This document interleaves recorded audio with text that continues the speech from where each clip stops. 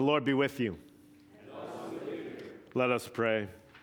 O Lord, we pray that your grace may always precede and follow after us, that we may continually be given to good works, through Jesus Christ our Lord, who lives and reigns with you and the Holy Spirit, one God, now and forever. Amen. You can be seated. Before our readings, just want to take a moment to pray for the kids here today. We'll return to our usual children's ministry programming next week, but kids are in the service today. We're so thankful you all are here, so just join me in a moment as we pray for them. Father, we do thank you for the children of this church. We thank you for those who are with us participating in this worship service this morning.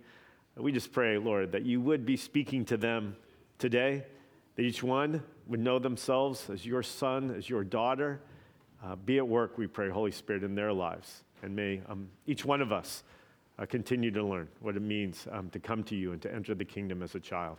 So we ask all this in Christ's name. Amen. Amen. We'll continue. So you still get a blessing. Bless you, Audrey. So, yeah, good. We'll continue with our readings.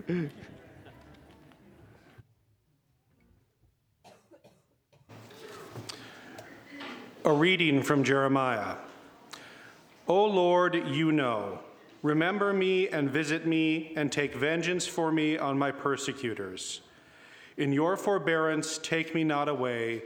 Know that for your sake I bear reproach.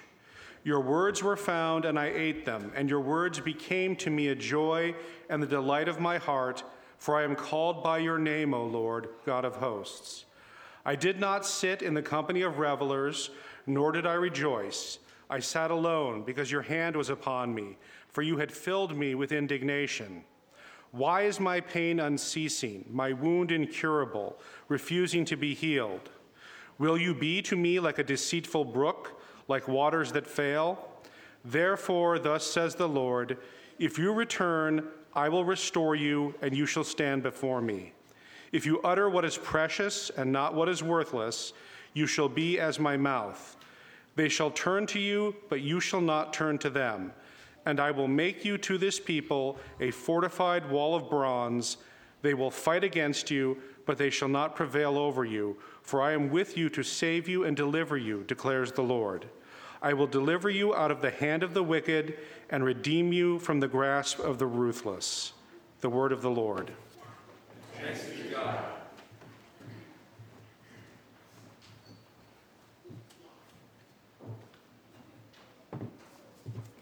Well, New Testament reading this morning from the book of Romans. I appeal to you, therefore, brothers, by the mercies of God, to present your bodies as a living sacrifice, holy and acceptable to God, which is your spiritual worship. Do not be conformed to this world, but be transformed by the renewal of your mind, that by the testing you may discern what is the will of God, that which is good and acceptable and perfect. For by the grace given to me, I say to everyone among you not to think of himself more highly than he ought to think, but to think with sober judgment, each according to the measure of faith that God has assigned. For as in one body we have many members, and the members do not all have the same function, so we, having gifts that differ according to the grace given to us, let us use them. If prophecy, in proportion to our faith. If service, in our serving. The one who teaches, in his teaching. The one who exhorts, in his exhortation. The one who contributes, in generosity. The one who leads, with zeal. The one who does acts of mercy, with cheerfulness. The word of the Lord. Thanks be to God. This is the Holy Gospel of our Lord Jesus Christ, according to Matthew. Glory to you, Lord Christ. From that time, Jesus began to show his disciples that he must go to Jerusalem and suffer many things from the elders and the chief priests and the scribes, and be killed, and on the third day be raised. And Peter took him aside and began to rebuke him, saying, Far be it from you, Lord, this shall never happen to you.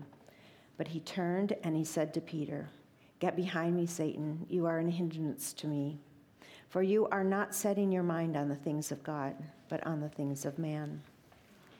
And then Jesus told his disciples, If anyone would come after me, Let him deny himself and take up his cross and follow me. For whoever would save his life will lose it, and whoever loses his life for my sake will find it. For what will it profit a man if he gains the whole world and forfeits his soul? Or what shall a man give in return for his soul? For the Son of Man is going to come with his angels in the glory of his Father, and then he will repay each person according to what he has done. The Gospel of the Lord. Praise to you, Lord Christ. Morning, everybody. 9 a.m., so awake all the time. You get responses and things. Let's pray. Heavenly Father, thank you for this day. Thank you for the gift of your church and the gift of your word. And I ask that you speak to our hearts and minds now, that you draw us to yourself and give us strength for our day and our weeks to come. Amen. You can be seated. So most of you know this summer we've been working through the book of Romans. We've been moving at a pretty brisk pace through it, but we still have gotten to have a lot of time to really explore how God through Romans is really teaching us so much about his gospel. And today is our last day of this Romans series. I actually find it pretty amusing. I got to do the first sermon in the series, and now I get to do the last, which makes it like one big giant sermon sandwich, and I'm the bread, and it's gluten-free bread, so there you go. Anyway, we can leave the weirdness behind, and we're going to go back to our passage here. Aside from being the last passage of our series today, this actually, Romans 12, it comes as a really key, pivotal transition point in the whole book of Romans. For the first 11 chapters of the book, again, that's where we've been until now, Paul there has been really primarily and very enthusiastically explaining the great gift of the gospel. He's been sharing the good news that though we were utterly lost in our sins, it is through the death and resurrection of Jesus Christ that God has freely bestowed his salvation on everyone who believes. And that salvation includes God's righteousness, union with Christ, adoption into God's family, and even God dwelling inside of us by his Holy Spirit. Even these last few chapters of the book we've been looking at before this, 9 through 11, we see Paul, in many ways, struggling for his people, the Jewish people, who in so many ways were not turning to Christ. But even this ultimately has actually been about the wonder and mystery of God's work of mercy and his grace freely given to those who believe. Now, however, we come to a really important change.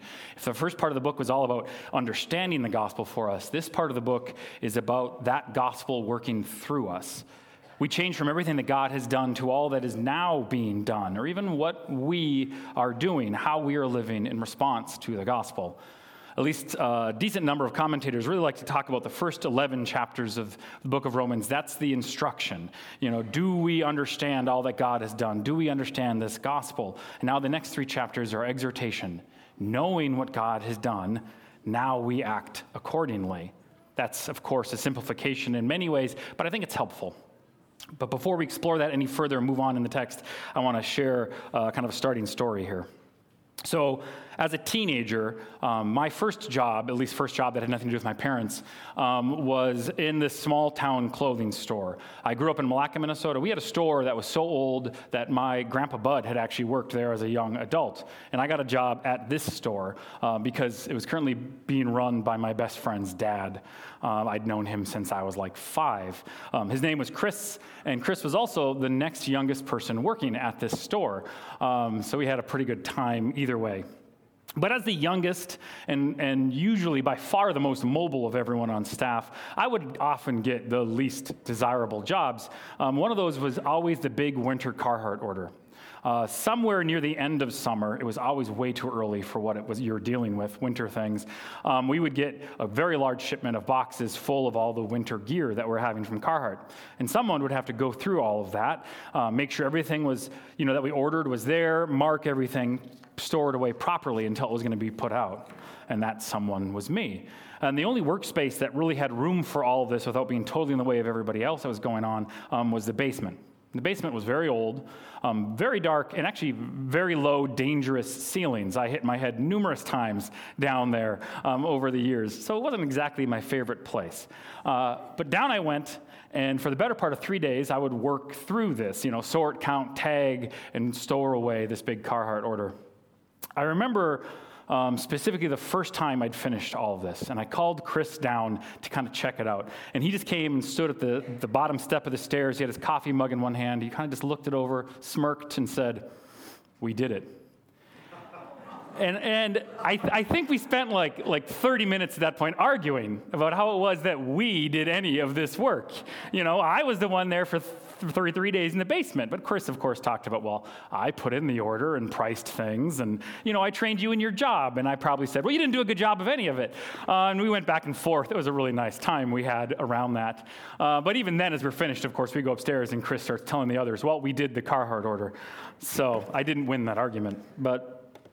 So as I said, in today's passage, it's the change in Romans from all that God has done for us to now what we do. But before we explore that any further, I think we really need to understand that the point here isn't that God did something for us once, now you go do things. The point isn't you pay God off now. We can't do that. We can never earn his grace and mercy. And the point is definitely not, you do the work, so eventually God will check back in and say, we did it. Foundational to everything Paul is going to call us to in this and other passages like it is that this is the ongoing work of God. The gospel isn't just the good news that Jesus died and we've been saved. It's the good news that even today we are being saved. It's the good news that God is still at work in us, even now, to work out his salvation through us. The good news that God still does everything that matters, even though we have an added call that we get to join him in that work. But God does everything, and we do something. Really, I think we should imagine it more like we get to look back on our lives one day at everything God has done and say, hey, we did it. So as we get into our Romans passage today, we find there are here 3 key ways that we're meant to be joining God in his work in our lives. First, we're supposed to offer ourselves as a living sacrifice. Second, we're to be transformed. And third, finally, we're to not only think rightly about ourselves, but we are then to act rightly in service of others. So let's look at verse 1 then. Paul begins this section we have, and really the next 3 chapters, with this really strong exhortation to act here. He says, I appeal to you, therefore, I exhort you, therefore, brothers and sisters, by the mercies of God. Like I just said, Paul is saying here, everything that's about to come, it's based on God's mercy. When he is saying, therefore, by the mercies of God, he's really just referring back to everything he's already said about the gospel in the last 11 chapters of this book. It's how this conversation comes completely from the wonders of God's salvation for us. Because of all of that, Paul can call us to act. But again, it isn't only the mercies of God in the past, it's God's mercy now that will make it possible to act and live out this call. And that's a very good thing, because as we explore into this, we see this call is not a small thing by any means. So it's by the mercies of God, present your bodies as a living sacrifice, holy and acceptable to God, which is your spiritual worship. This is one of those verses that for many of us can be so familiar, or maybe just sound so amazing, that it can be a bit easy to miss just how important and really challenging this call for our lives is. I've really enjoyed getting to break it down a bit, so let's do that. First, we are called to present or to offer our bodies to God.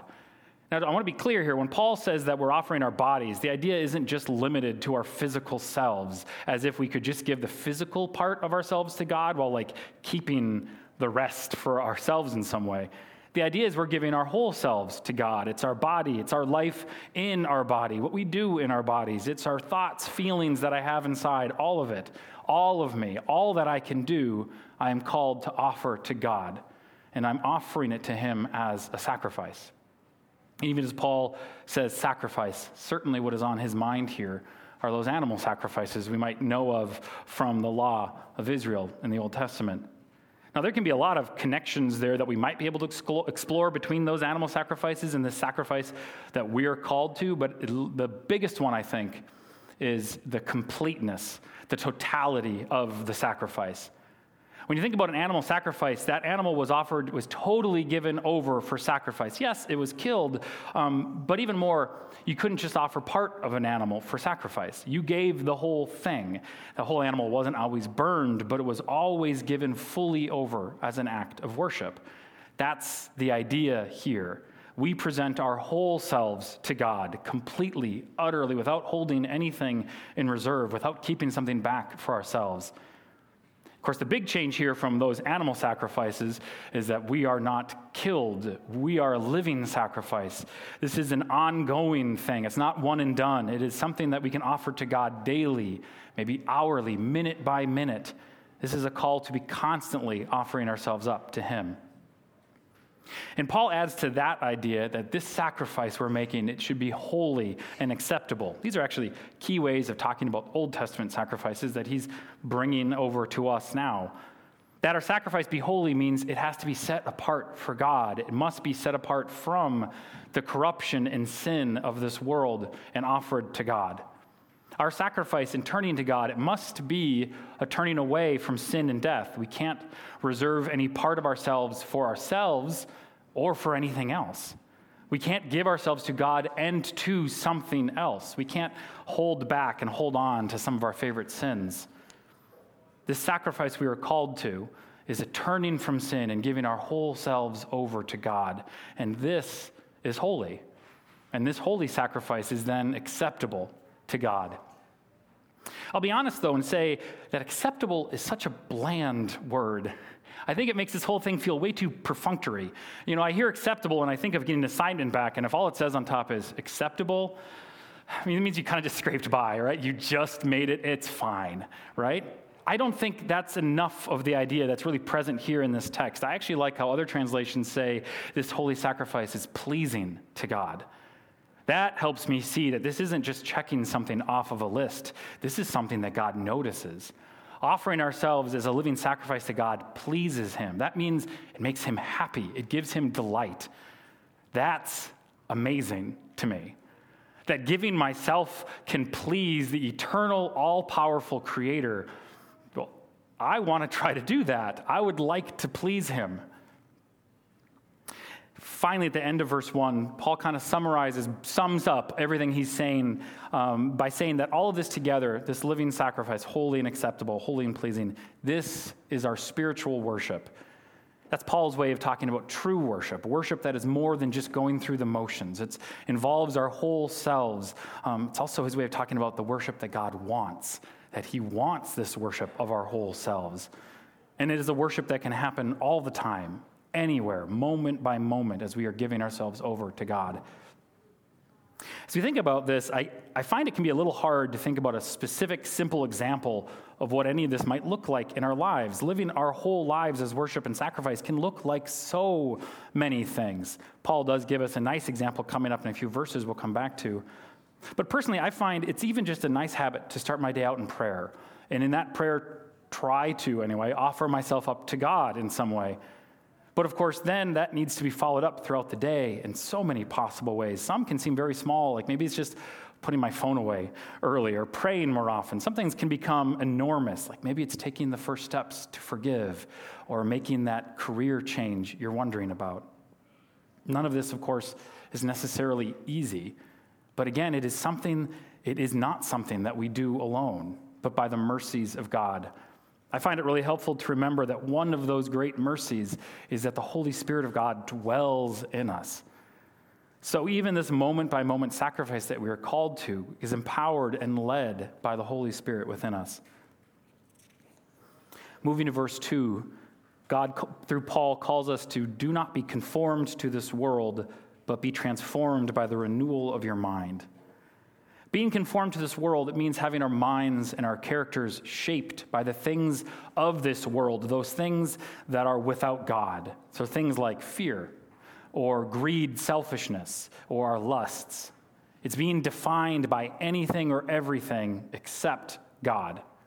I even think conformed comes with a real feeling of like restrictiveness, doesn't it? There's just an idea here that as we're conformed to the world, when we're shaped by these things without God, we're actually being forced into something less than we were ever made to be. And as Paul is saying we shouldn't be conformed, he actually means that in the broadest possible way. He means you might be actively pursuing conformity in some way. He means maybe you're just being so passive that you're being changed by your inactivity. You are being twisted and turned, letting this world form us. It's meant as a broad idea. Just in some way, you are being changed by the world. No matter how that might be, though, we're just not meant to give up control to this world to shape us like this.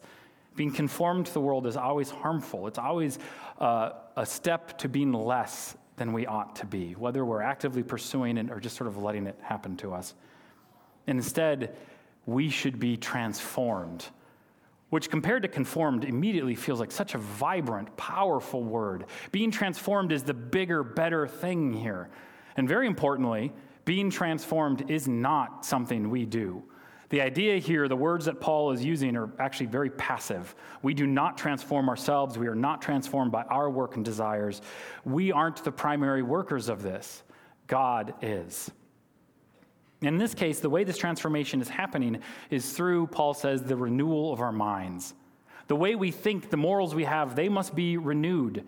Those things that guide our lives in this world are challenged. Our goals and desires shift as we turn and focus in new ways on God, on His goodness, His mercy, His glory. And this is something that we can think about. How do I participate in that? Well, we actually can choose what we're thinking about in many times. We can choose where to focus our attention. We can shape our view of what is good, beautiful, worthy. But even that, at the same time, this is never merely a mental exercise. It's by God's power that we're ever truly freed from the ways of this world. And for Paul in this Romans reading, this transformation by the renewal of our minds, it means at least one really important thing. It means that we begin to understand and approve of the will of God. That might feel a little strong in some ways, but that's what's going on. He talks about testing. Testing comes with the idea of something passing the test, something being found good. Now, of course, the will of God is always good, but if we're honest, maybe it doesn't always feel that way. And certainly without God, we are not fans of God's plans and His work. So the idea here is just that as we are changed by God's work, as our minds are being renewed, we begin to recognize God at work and be glad in what He does. We see more and more that God's will is good, well-pleasing, perfect, and we submit to Him. This can look like a growing faith that God is always with you regardless of your struggles. It might look like even in those hardest times, looking for and embracing the things you're learning about God, that He's teaching you about yourself. It's that growing faith and sense that no matter what, God always does what is good and right, whether or not we see it, but we look for it and try to understand it regardless. As I was talking with my wife Liz about this passage this week, we landed a bit on the idea of being transformed. Being transformed sounds so dramatic or sudden in so many ways, doesn't it? I grew up playing with Transformers. My kids do. Transformers, the whole point is they shift fast, and that's what makes them awesome. They're a sudden transformation. Liz pointed out, of course, this transformation isn't necessarily something that's quick or seemingly quick at all. It can be a whole life process.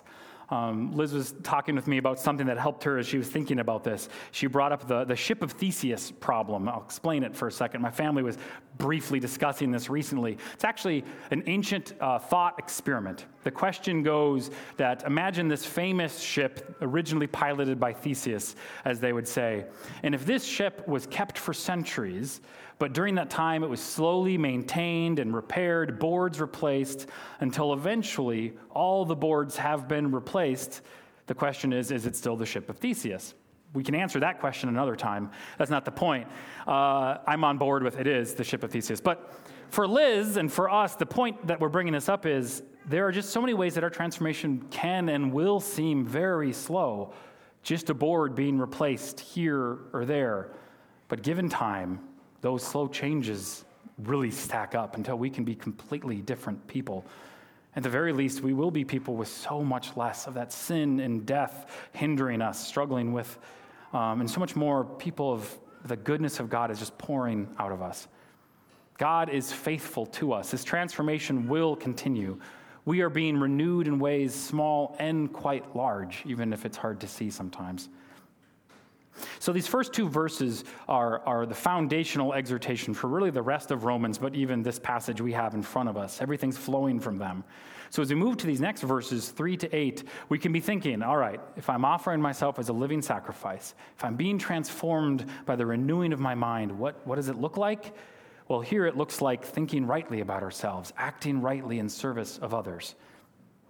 So in these last verses, we get to a point where Paul is talking about gifts, and we might be drawn immediately to verses 6 to 8 where those gifts are. It's actually not Paul's main point. The main goal comes right away when he says that we need to not think too highly of ourselves and instead consider ourselves with sober judgment.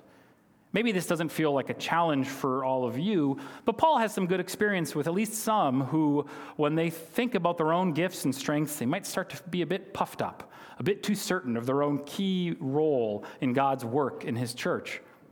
And though he doesn't bring it up here, like he does in other passages, there is another concern here, kind of the opposite concern, that some of us may think far too little of our abilities, look down on what we can offer at the church. And Paul's answer to this is simply that these strengths you have are not your own. Each have the faith God assigned and gifts that differ according to the grace that is given to us. Now, Paul doesn't mean that some of us have more of God's saving grace than others, but it is by God's grace at all that we have any gifts. It's his work, unique in each of us, that he equips us with the strengths, abilities, gifts that we have that we can use. And on top of that, these gifts come with a central purpose. It's to be used for each other in the church. We're all part of the same body, even members of one another. So what I do with the gifts God has given me by his grace, it's meant to be for the body as a whole. It's meant to be for the church around me. We are part of each other. I must not ignore you because I'm just so satisfied in what I can do. You must not leave aside your gifts because they seem too simple. We need each other and the unique grace that God has given each of us. So we look at verses 6 to 8. We're not going to go through each gift individually. I'll just say two quick things. The first thing is actually a side point, but I think it's helpful for us in general. It's helpful for me. This list is not exhaustive. It's not meant to contain all the gifts that God can give. None of the biblical lists are meant to be exhaustive in that way. So if you spend time looking at this here, let it be something that is an encouragement to you, to have conversation with God about the ways he has strengthened you, and the ways that you can serve this body, the way you've been made to serve in the body. Don't look at these 7 things and wonder if you're missing something. Second, though, and more back to the point, as Paul talks about thinking rightly about ourselves and serving each other rightly, his emphasis on each of these gifts is just that we offer our gifts as best we can, as completely as we can. In this encouragement to offer ourselves and our gifts to the body of Christ, to do the best we can with what God has equipped us to be, that fits so well with that opening challenge to offer ourselves as living sacrifices. This is one way we do so, by offering ourselves to Christ's body. It's not something different from that. It's just a very specific way that we are living out being a sacrifice for God. And maybe, may I say conveniently, the ministry year is starting here at Church of the Cross. There are lots of ways you can be involved around church, and you can use your gifts for us. We even have little handouts in the back that would give you some specific ideas if you're wondering. So yesterday afternoon, my wife said something else that really helped me thinking about this sermon. She did so very much by accident. She was trying to make a joke about how being a living sacrifice isn't like being the living dead, like a zombie. And then Liz was like, "That's not funny, don't use that." And I said, "But I think you're onto something." These exhortations are really big. They impact our whole lives, and they can feel overwhelming if we're approaching them in the wrong way. We could feel a bit like this life we're being called to isn't much better than death. That's why I want us to remember so much that this is not just our work. It is God's ongoing work in us. That helps me. I know it might be hard. It's never impossible. But still, offering ourselves over and over as a sacrifice, that doesn't necessarily always sound enjoyable or life-giving. It sounds hard. It can weigh on us a little bit. What are we called to give up? What are we called to turn away from? What is this going to look like next? But of course, as we think about that feeling of what are we turning away from, we do have to remember what we are turning ourselves to in all of this. I was really glad for our gospel passage today. It matches this challenge so well, as Jesus tells us that if any of us would follow him, we must deny ourselves and take up our cross. It's only in losing our life that we'll find it. And we know that Jesus, of course, did all of this. He left his Father's side and became human like us in order to suffer and die on the cross. He did all of that really hard stuff that we are called to. He did it so much more than we ever have to. But it's not just about that hard stuff. There's the flip side. I love in the book of Hebrews, it tells us that Jesus did all of this for the joy that was set before him. Jesus knew so much hardship and pain. He gave up everything for us, but it was for joy. And that joy isn't just for him. It is a joy we will all ultimately have, and it's also one we glimpse so regularly now. There is a great joy in seeing our gifts at work for others. There is joy in seeing, even slowly, the transformation that God works as we learn to live, to love and delight in what is truly good. There is a deep and lasting joy in knowing that my attempts to offer myself to God actually please him. So this life can be hard, but is full of so much goodness. Let's pray. Father, we are so thankful for your gospel. We are so thankful for the good news of Jesus, that we are saved and that you are still at work in us, that you will see us transformed and renewed, and that you help us. I ask that you daily help us more and more, moment by moment, to offer ourselves to you, that you give us a vision for that looks like each of us individually, that we and the world around us can see you in and through us. Amen.